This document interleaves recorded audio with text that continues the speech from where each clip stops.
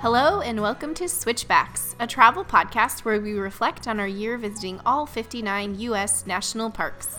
Whether you are planning to visit your very first park or you bleed gray and green, we're here to share our insights on exploring, understanding, and loving America's best idea. Thanks for tuning in. Today we'll be chatting about how to choose between the pricier activities in the national parks.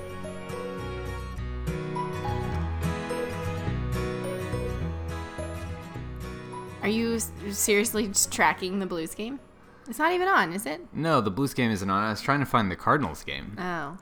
You guys, last week, Thursday, I went to a Cardinals game. It was the worst game I'd ever been to for the first 7 innings. And then the Cardinals came back, tied it up with a home run in the bottom of the 9th with 2 outs, and won it with a walk-off grand slam.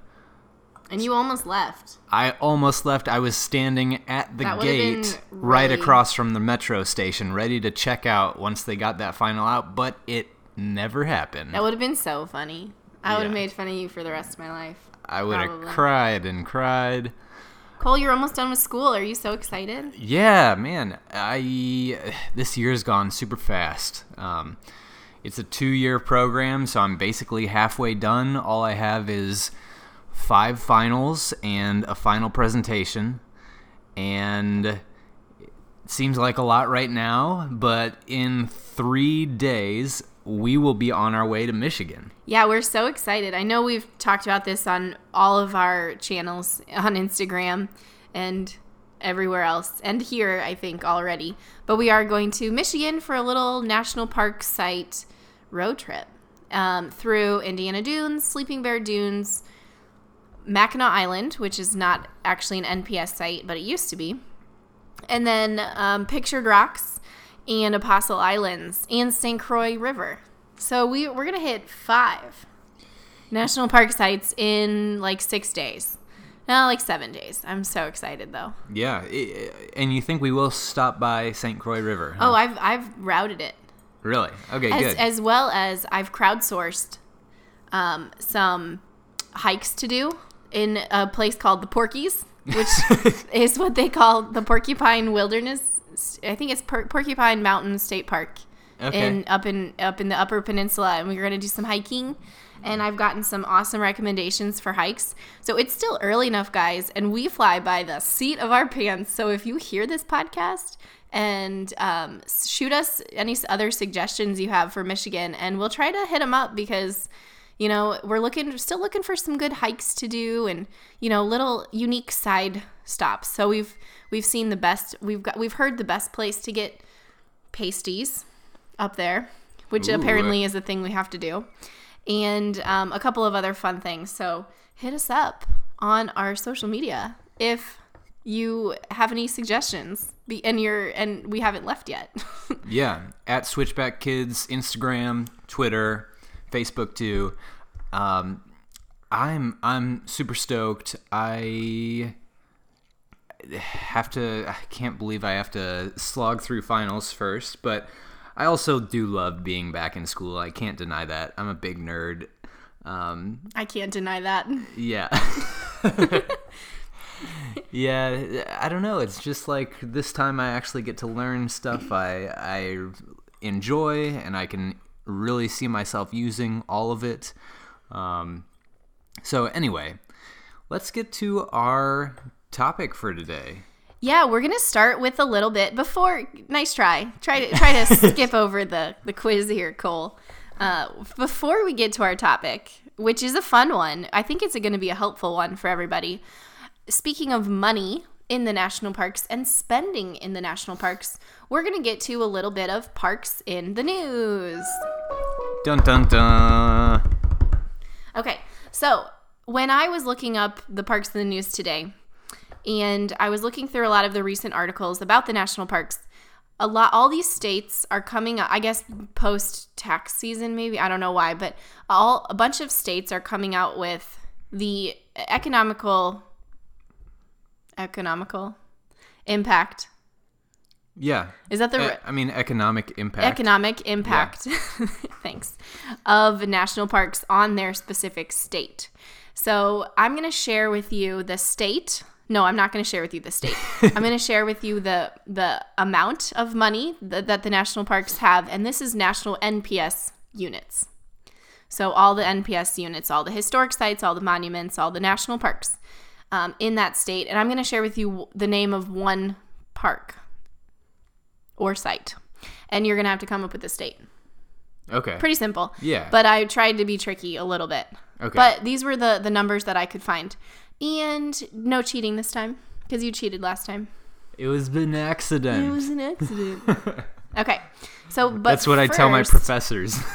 No, they're strict. They kick me out of there. Okay, no one cares. All right. So first, the economic impact of the national parks totaled $34.9 billion for the national economy. Now, how that breaks down by state. Here is, first I'm going to start with an easy one because this state, I think every single site that I would say is so obvious to this state. It contributes its parks contribute $394 million in 2016. It contributed to the state economy. And before I give you the state, can you even try to see what I'm getting at here? It's I would guess Utah. They're all cultural. I mean, the names have a cultural meaning to this state. They have not very many different letters in them. Oh, yeah, Hawaii probably. Yeah, my clue was going to be Valor of the Pacific because that was the only one that didn't, which is where Pearl Harbor is on Oahu. Anyway, that's your easy one. Hawaii, $394 million. Wow. Okay. Next is this state. This state's national parks contribute $186 million. And one of those is Fort Vancouver, National Historic Site. Okay, Fort Vancouver, I would imagine it's up, across from Vancouver in Washington. That's what I'm going to say, Washington. Close. No. Oregon. That's right. We were right by Fort Vancouver. Were we? I think so. I don't know, but when I was looking at these, of course, there's Crater Lake, and then most of the other sites, they have the word Oregon in there. Yeah. There's like Oregon Pipe Cactus and that's way down south. That's not in Oregon. Well, there's Oregon Caves and a couple, like two other ones with Oregon. There's Columbia River Gorge. I think that's one, right? Is it? I thought it was some type of unit. Okay, but anyway, there's I tricked definitely you. The Lewis and Clark National Historic Park, which we went to. That's true. I was going to say, I actually thought about saying that one, but I didn't think I would trick you. No. Okay. This state, going back up to the multiple hundreds of millions, this state's national parks contributed $377 million, including Missouri National Recreation River. That's what it's called. Huh. And we went to this site, I'm pretty sure. Yeah, that makes me think it was Montana, because that's where the Missouri ends, and that is where we went to the Missouri to see the headwaters of the Missouri. So, Montana. It's actually South Dakota. No! I hope I'm getting these right, because sometimes when I say them, it doesn't sound right. But you guys can fact check me and call me out on it if I'm not right. But I'm pretty sure it's in South Dakota. And most of that is probably contributed by Mount Rushmore, of course, and the Badlands. Okay, next state, going up and up and up in numbers, would be $722 million throughout the sites, including Fluorescent Fossil Beds National Monument. Wow, you really picked some obscure ones. Of course. Out of the bottom of the barrel. That's mean. We're sorry, Fluorescent Fossil Beds. We love you too. So fluorescent fossil beds. Cole, you're the bottom of the barrel. No, I'm gonna say Arizona. Well, we know it's a lot. So something's contributing a lot of money.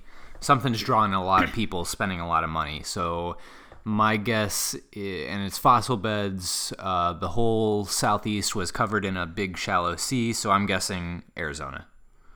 Incorrect. Think same plateau. Same Colorado plateau. Well, yeah, slightly maybe. I don't know. Anyway, it's Colorado. Bad clues. Okay, one more. Man, I've never heard of that one. I hope it's not one of those national monuments that's actually run by... I don't think it is. I think I looked up NPS sites specifically, but there are some national monuments that are actually run by like the U.S. Geological something. Okay, last one. Ready? Ready. All right. Appomattox Courthouse, National Historic Site. $1.06 billion to the state. And one of the sites is the one I just said. Yeah, I should really know this because it's the famous place in Civil War history. Embarrassing. It's obviously somewhere in the southeast. And I'm going to say Virginia. You're correct. Yay! Good job. You got one. No, I got two. You got Hawaii. Because all of the letters or the words have only K's and W's. Yep. And H's. Yeah. All right. Good job, Cole. So speaking of transitioning now from the money that people spend in the national parks to how to spend your money in the national parks, we're going to talk a little bit about weighing your options. So what to do when you're trying to stick to a budget, because let's be honest, who's not trying to stick to a budget? Yeah, we got to get those numbers down. Most people are trying to stick to some sort of budget, but you also want to do it up big. You want to really experience the park. So how do you choose? Because you're not there every day. So some of these trips are once-in-a-lifetime experiences. We knew, as much as we wanted to say otherwise, that we would not be back at a lot of the places we went to last year. It was a whole year of new places and 59 just national parks. So we're not going back to 59 in our lifetime, unfortunately. Yeah, and we did come across this a few times, especially at the big parks. The helicopter tour of Grand Canyon that we could have done. The even in Hawaii volcanoes, the volcano tour that promises the lava waterfall and all the things you see on the brochure in the airport. Whitewater rafting in Yellowstone and all of those big sort of hyped up activities. Yep. So, yeah, we knew that our decision was going to be different than most people's because of the nature of our trip being a full year long, visiting all types of big parks at once.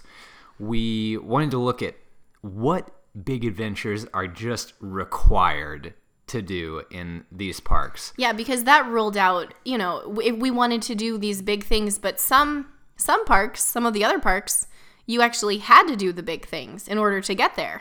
So, like, you can't go to Lake Clark National Park in Alaska without taking a bush plane. So that meant that when we were in Wrangell St. Elias, we didn't really have to do the flight seeing tour because we knew we would get a lot of that. Same with the ferry ride to Dry Tortugas. That meant, probably don't need to take, a cruise or a catamaran cruise in Virgin Islands. Mm-hmm. So that really helped us narrow down what are the big adventures we want to have versus what are the big adventures that are required to even visit the national parks. But some decisions were a bit tougher. Enter Alaska. Yes, Alaska. We knew we'd never be there again, at least in the same way, visiting just parks. So we definitely made some expensive concessions on our budget, if you will. Yeah, I believe Alaska was about $8,000. Is that pretty accurate? Which our whole trip was less than $24,000. So it was obviously a very, very big chunk, a third of our trip. Yeah, so we're talking about 2 Alaska national parks this episode, and the first one is Glacier Bay. So this was our first Alaska park. We drove straight through from St. Louis to, I guess we went through Kansas City. Yeah, we had a wedding in Kansas City. So we drove straight, though, from Kansas City, Missouri, to Skagway, Alaska, which was about 48 hours. Yep. I think. About 48 hours. It took us a good 5 days, I'm sure. Slept at a lot of Walmarts, slept at a lot of overlooks and pull-offs along the Alaska Highway. Arrived in Skagway. So you kind of have to, it's kind of funny because you go into, the United States is kind of split up. Like Alaska is split up by Canada, by where you can drive to. So we drove into Skagway, so crossed over the border to get down to Skagway. And then on our way to the main Alaska area, we actually had to go back through Canada and then into Alaska. So Alaska is just really interesting and hard to navigate. But how we chose to visit Glacier Bay, drove to Alaska, took a ferry from Skagway to Juneau, and then Juneau to Gustavus, and then we got to the campground at Glacier Bay National Park. So that is how we chose to visit, but there are a lot of ways that you can see the park. Yeah, and the ferry it was a public ferry. That's a big way that they get around in Alaska. I remember thinking on the first day we were there, we were like, dude, this is the public transportation in Alaska. Like, what are their national parks going to be like? Yeah. Like, this is public transportation. It was so beautiful. The ferry from Skagway to Juneau especially. Mm-hmm. And gorgeous. It's not like a ferry like the one we took in Belize to go from the little, an hour to like the little speedboat. Island. Yeah, it was basically a speedboat that they crammed way too many people This in. was essentially the bottom of. This was a cruise ship, Yep. essentially. Very, very big and comfortable, and it had movies and it had concessions. It had a big a big cafeteria actually with a lot of food options that you could purchase, and then really comfy seats, and one of them on the way back actually had a shower. Remember that? Yeah, I do. Because that was the one that a lot of people were taking all the way from like Seattle probably.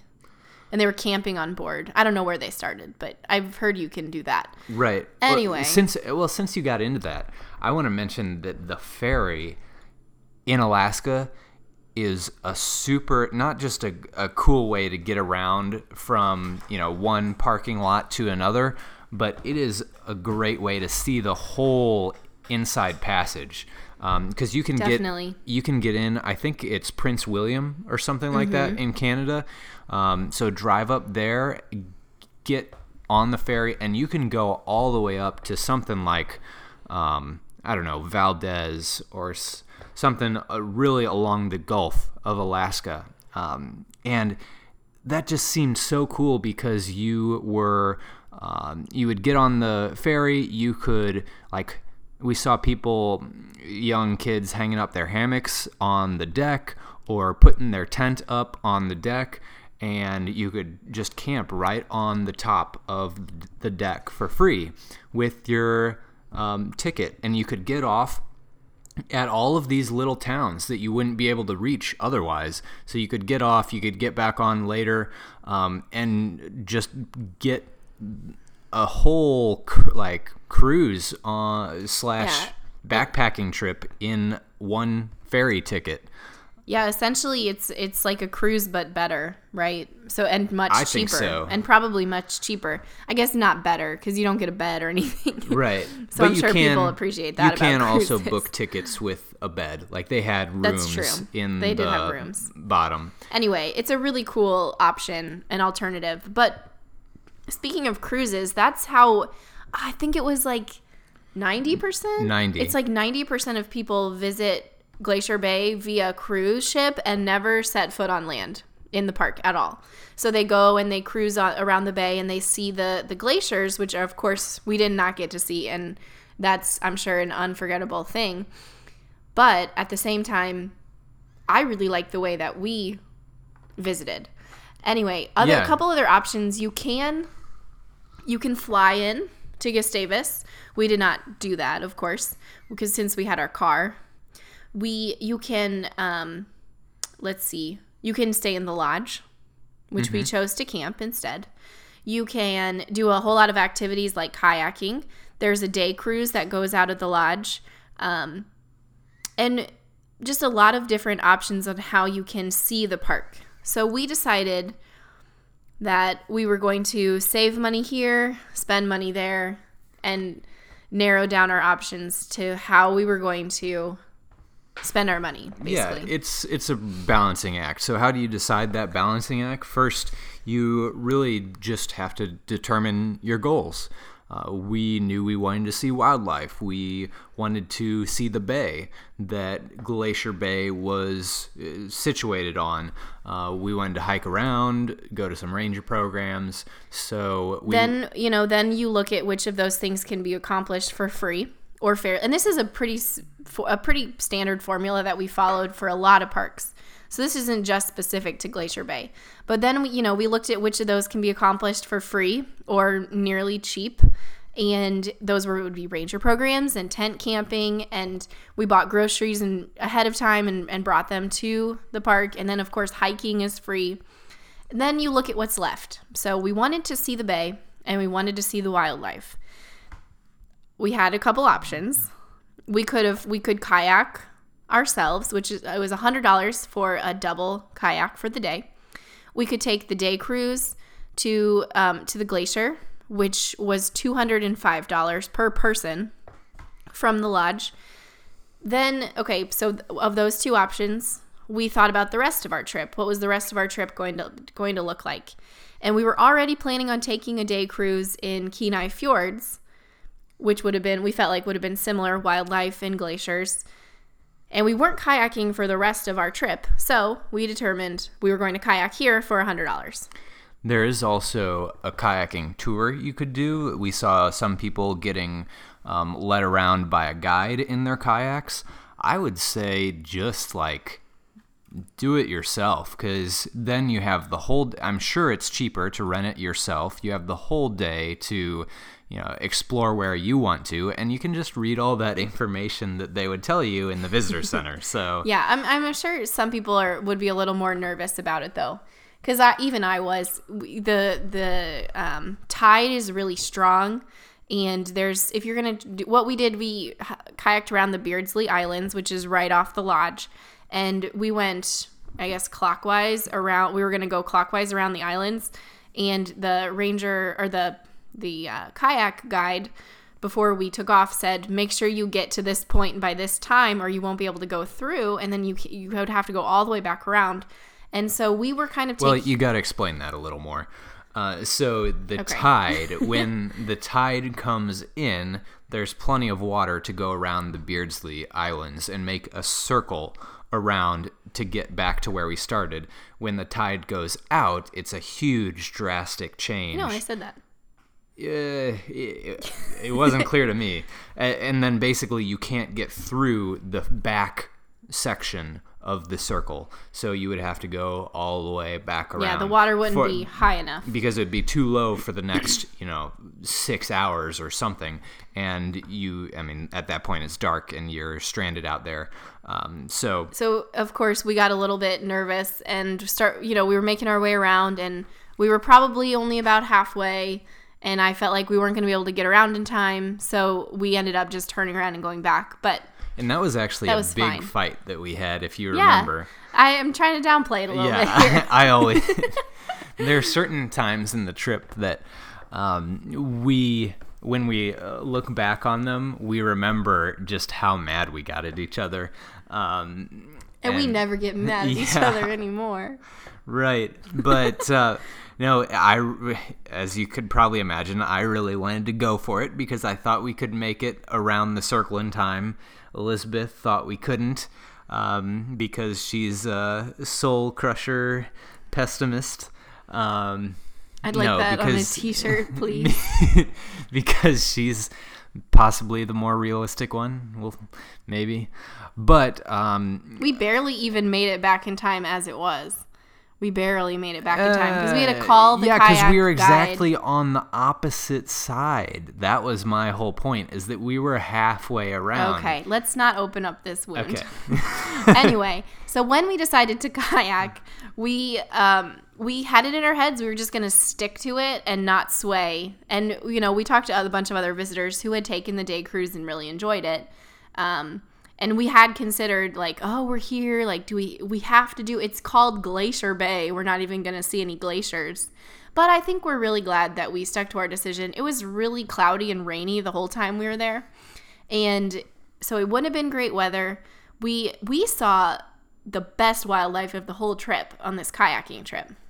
Totally. So we were seeing, I know we've talked about this in a couple other podcasts already. The one podcast, the podcast that was about our best wildlife encounters, for sure. But we saw whales fully breaching out of the water just like a couple hundred yards from us, not very far at all. We saw a bunch of bald eagles. We saw sea otters floating on their backs along the tide, like the rising tide around us. And and they would be motoring. Like they weren't motoring at was all. like a Actually, river. they were just like getting swept by this tide, because going back to it, it's such a drastic change, because there's a whole expanse of basically shelf that is the bay that is at the same depth. So when the tide goes up, it's a drastic change because all that water rushes into the back of the bay.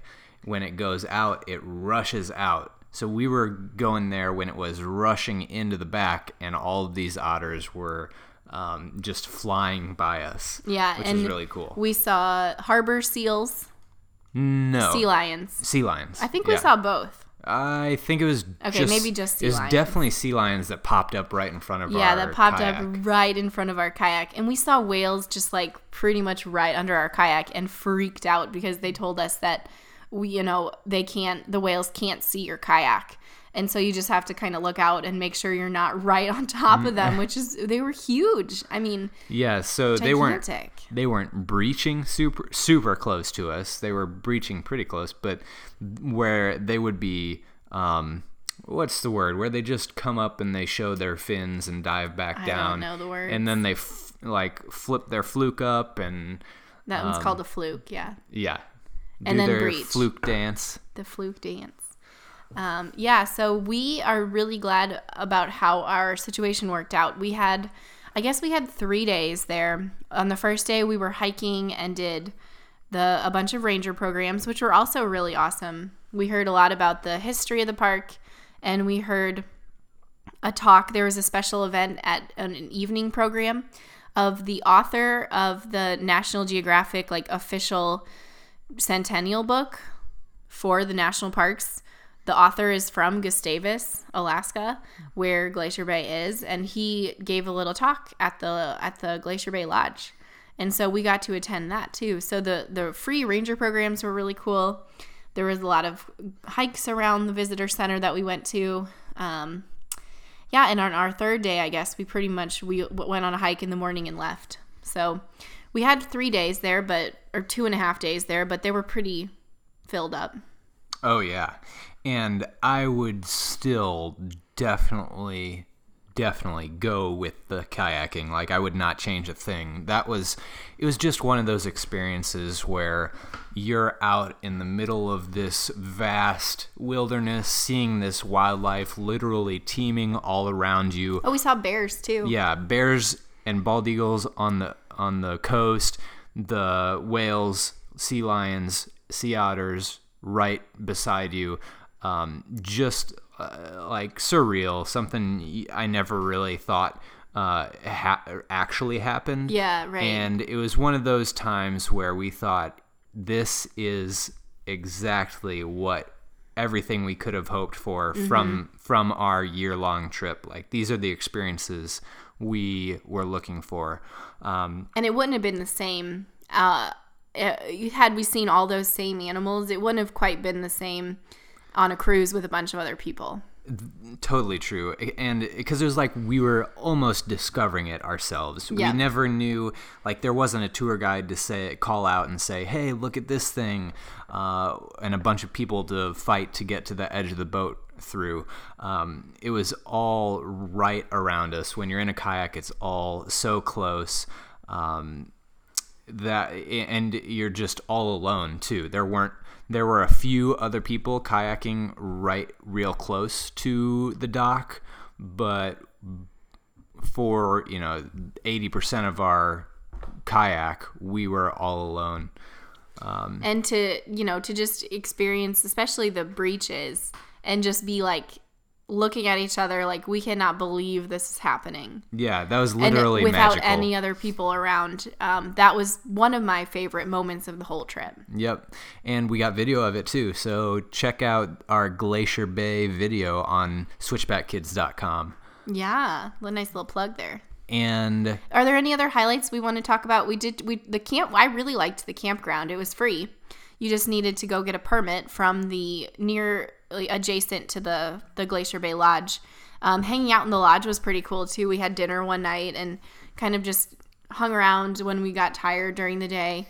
The campground was nice. It was right on the water. You did have to go out to the rocks to cook and eat. So you couldn't, because of the bears, there's no food allowed anywhere near your campsite. So as long as you follow those restrictions.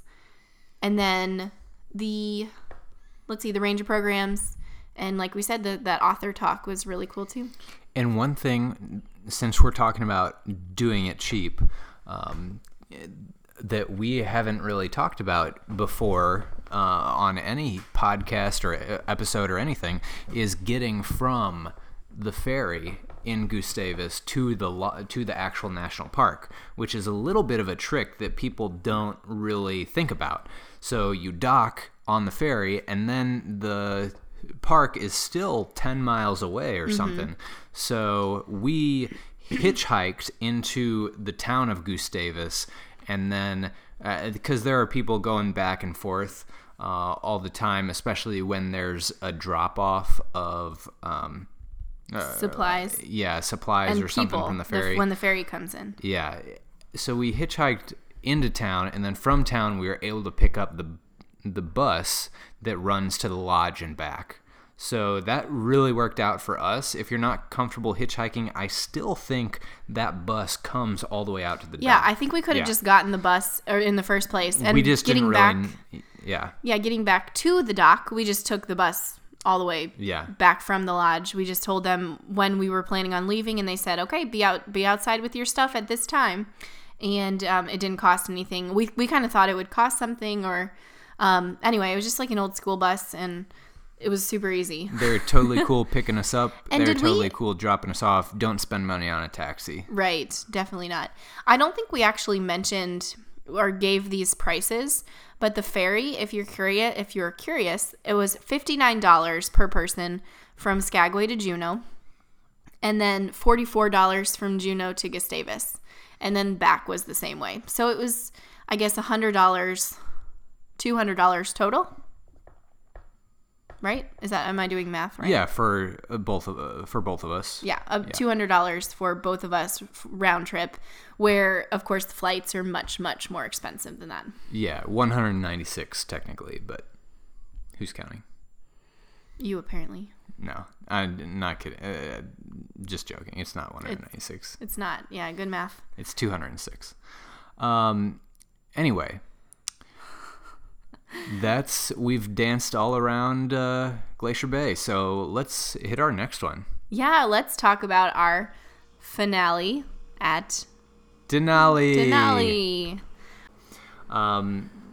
We wanted to go out with a bang. It was a little bit of pressure, like driving up to Denali, because it was our last national park out of 59. We had been on the road for a year, and this was the completion of our mission. Oh, I felt the opposite of pressure. Really? Because you can drive there. Yeah. What I felt pressure was flying from Lake Clark to Katmai National Park, because that I knew once we were in Katmai, that was our last fly-in park. So I knew even if the flight was delayed back from Katmai to Anchorage, our car was waiting there to take us to Denali. We left 6 days for Denali, which is double that we spent in most of the other parks in Alaska. And so we had plenty of time to explore the park, even if our flight was majorly delayed. So I felt the pressure getting to Katmai because that was our 58th park.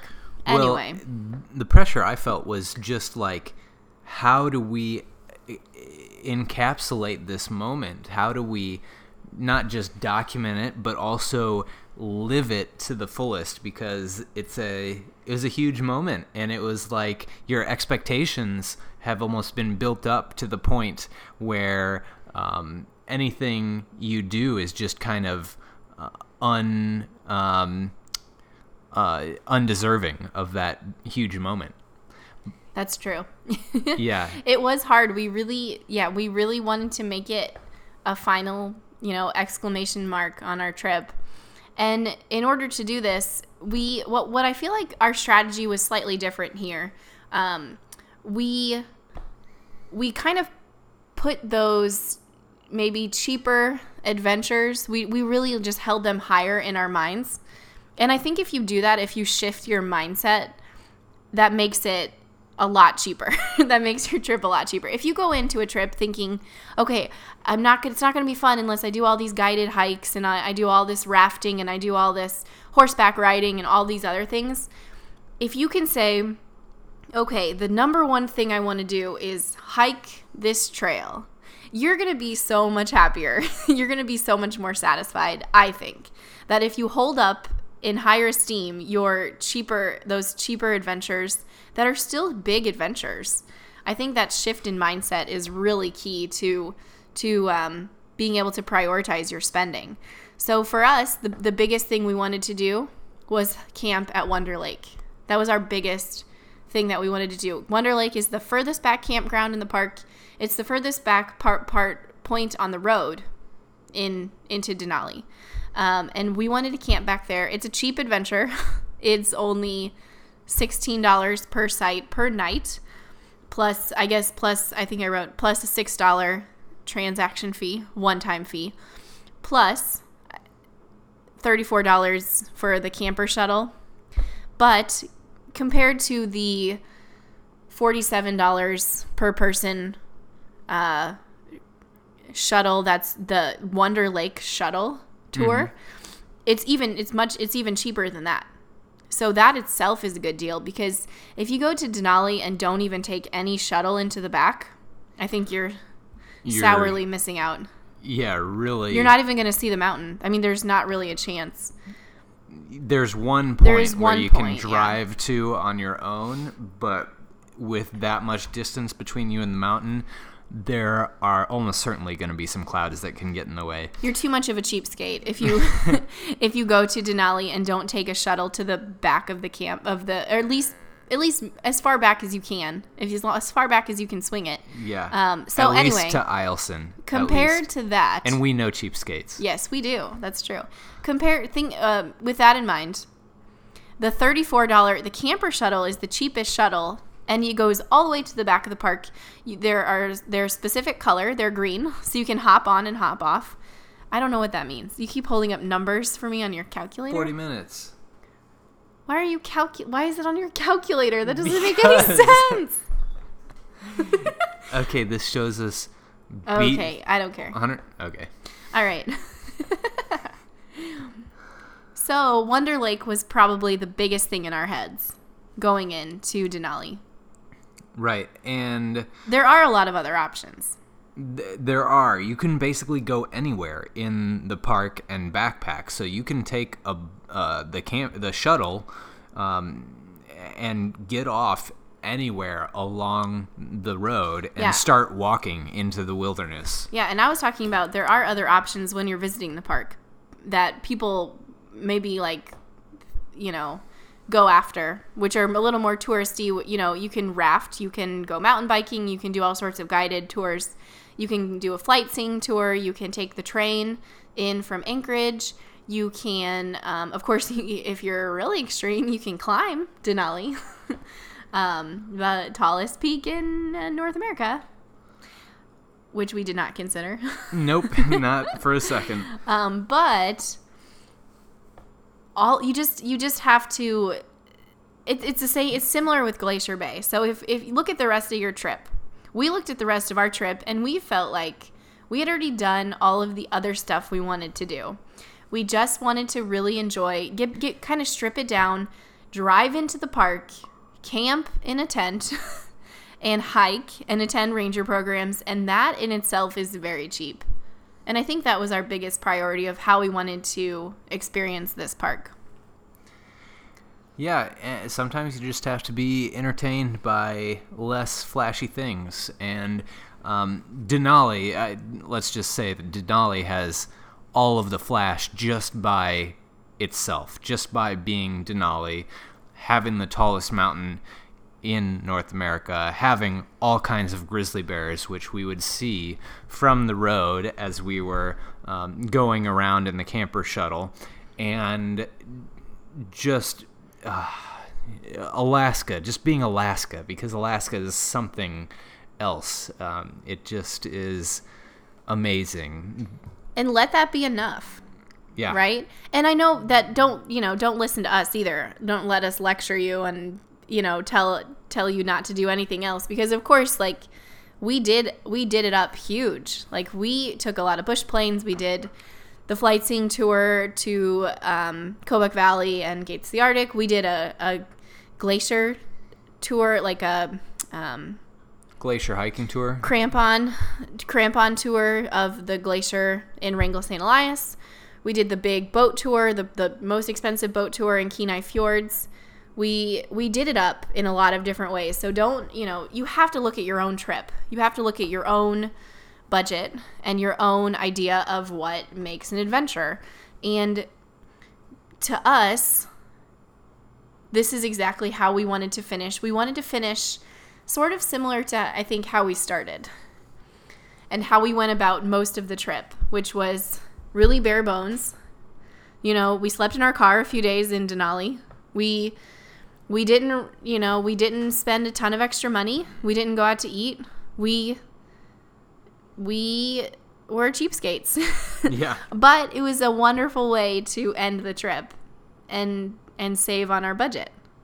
Yeah, so beyond the budget, there were tons of things that are that we got to tell you about for Denali. So Wonder Lake, we told you we went there and camped, and the absolute highlight of that whole 3 days that we were there was the very last morning when we were gonna bus out early morning.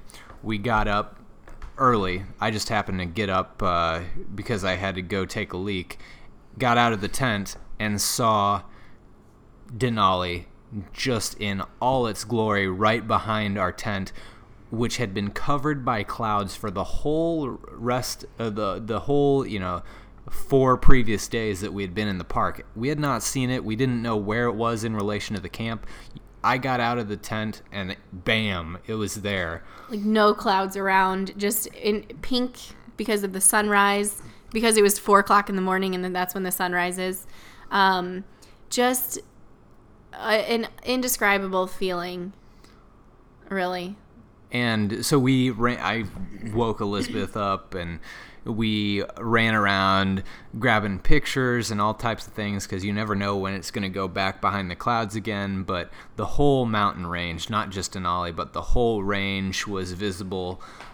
So we thought about running through the campground banging pots and pans, because we were like, you have to wake up for this. You have to see this, because all of our fellow campers had not seen it either, because they were pretty much in the same boat we were, that we're on the bus out to the campground was so cloudy and misty. And then the second day, we actually saw a sliver of Denali, and we took a bunch of pictures. We thought that was all we were going to see of it. And then it got cloudy again in the afternoon. And then this third morning that we were in the park, bam, it just hit us like a ton of bricks. And it was incredible. The anticipation and the dramatic, unexpected reveal was what kind of made it one of the biggest moments of the trip. So there was that. That made our Wonder Lake stay completely worth it. and never give up on Denali when you're there, because you never know when she's gonna show herself. But also, like, don't rush it.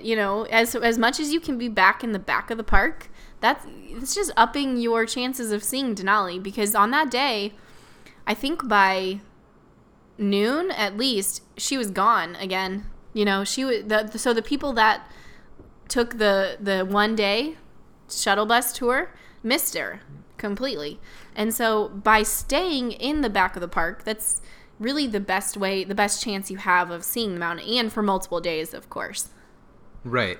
So that was our whole Wonder Lake experience. Going back from Wonder Lake, we also stopped again at a place called Eielson. There's a visitor center that's in the back of the park, right before you get to Wonder Lake, and that is, first of all, it's a really cool visitor center. It's all about mountaineering. Yeah, tons of cool exhibits. It's also like a super environmentally friendly, LEED certified green building. So that's kind of neat in itself, just to see how it's built into the mountain, basically. And there's a really neat trail that goes up behind the visitor center, where you can get super high up and have great views over the valley that is between you and the huge range that includes Denali. So that's called the Eielson Alpine Trail, and it climbs about 1,000 feet. You just cross over the road. You get off at the visitor center, you just cross over the road and go up the hill, and you'll see the trail up there. But that was one of our favorites. We didn't do too much hiking, I guess, throughout Denali. We did a lot still, but this was definitely one of the cool ones. Back in the main Denali Village area, we went to Mount Healy Trail, which was really cool. In the front, not really views of Denali itself, but lots just the front country area. Lots of blueberries. That's true. That was a you huge can pick highlight. Blueberries anywhere. Freely, as much as you want, because they're everywhere. There were a lot at Wonder Lake also. And a lot of elk at Wonder Lake. Moose.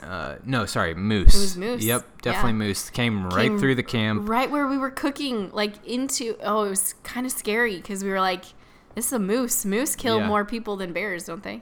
It's like, it's like way more. And it was pretty scary. It was big. It's like a big, ugly horse. This was a female. It was a female, yeah. Fortunately. Yeah. So moose, caribou, grizzly bears, definitely. Did we see anything else like elk? I don't remember. Mostly caribou. Yeah. So plenty of wildlife, if that's your thing. And then one random, really neat event that was going on was the music festival in, again, the Denali main visitor center area. The day we were there just happened to have a music festival with a resident composer that had come in and gave a talk. There were also just random musicians playing throughout the day on the visitor center porch. So just really one of those things that you just happen onto and you experience because just fate had it that way, and it was a really nice flavor to our visit. Yeah, because we got to go, then it added a lot of the kind of the community aspect, because there were a lot of local musicians that were from the Fairbanks and Anchorage and whatever town is around Denali. I don't actually know. Talkeetna? No, not Talkeetna. That's on the way. The town right around, I don't know what you're thinking of. Yeah, I don't know. Anyway, a lot of local artists. And so that was kind of interesting, just the way that Denali interacts with its community. And it's not just, a tourist destination. It's also this awesome resource for the community. So yeah, overall, with our budgeting, I would say, just to kind of sum up what we talked about with Glacier Bay and with Denali, was that when you plan your budget, you have to know yourself. You have to know what you want out of your trip. You have to think about whether or not you'll be back, or whether or not you'll do something similar to this in the future. Of course, our trip was very different because most people don't visit 59 parks back to back to back. But everyone's case is unique. And so just think about what your situation is.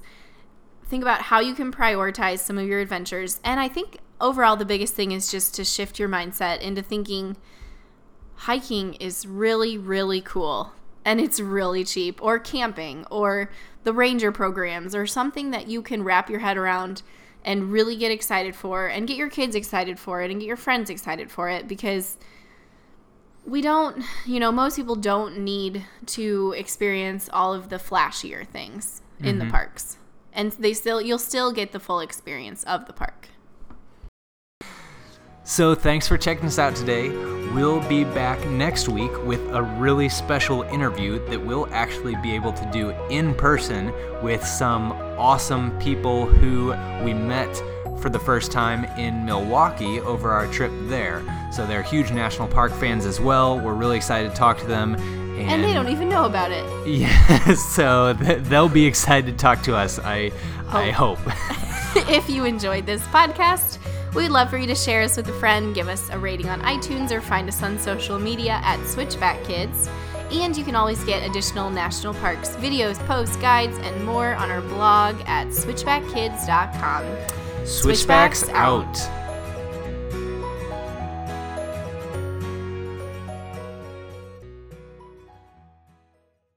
Including did you see it? No, I didn't. Okay, including the Apatomax. I'm saying that right? Gosh, now I'm gonna or is it mess it up. Apatomatix. It doesn't have another M in it. Appomattox. Yeah, I think it's Appomattox, right? No, it's not an Appomattox. Hippopotamatix. It's not a platymaticus. Platypus. Hold on, we gotta look this up. No, we don't. Yeah, we do. No, we're editing this out. Okay. Yeah, Apatomics. Appomattox. Appomattox. Apatomics. Apatomics, that's what it is. Apatomics. I'm telling you. Appomattox. See, I told you that's how it was. Appomattox. Exactly how I said it. One of those 15 times.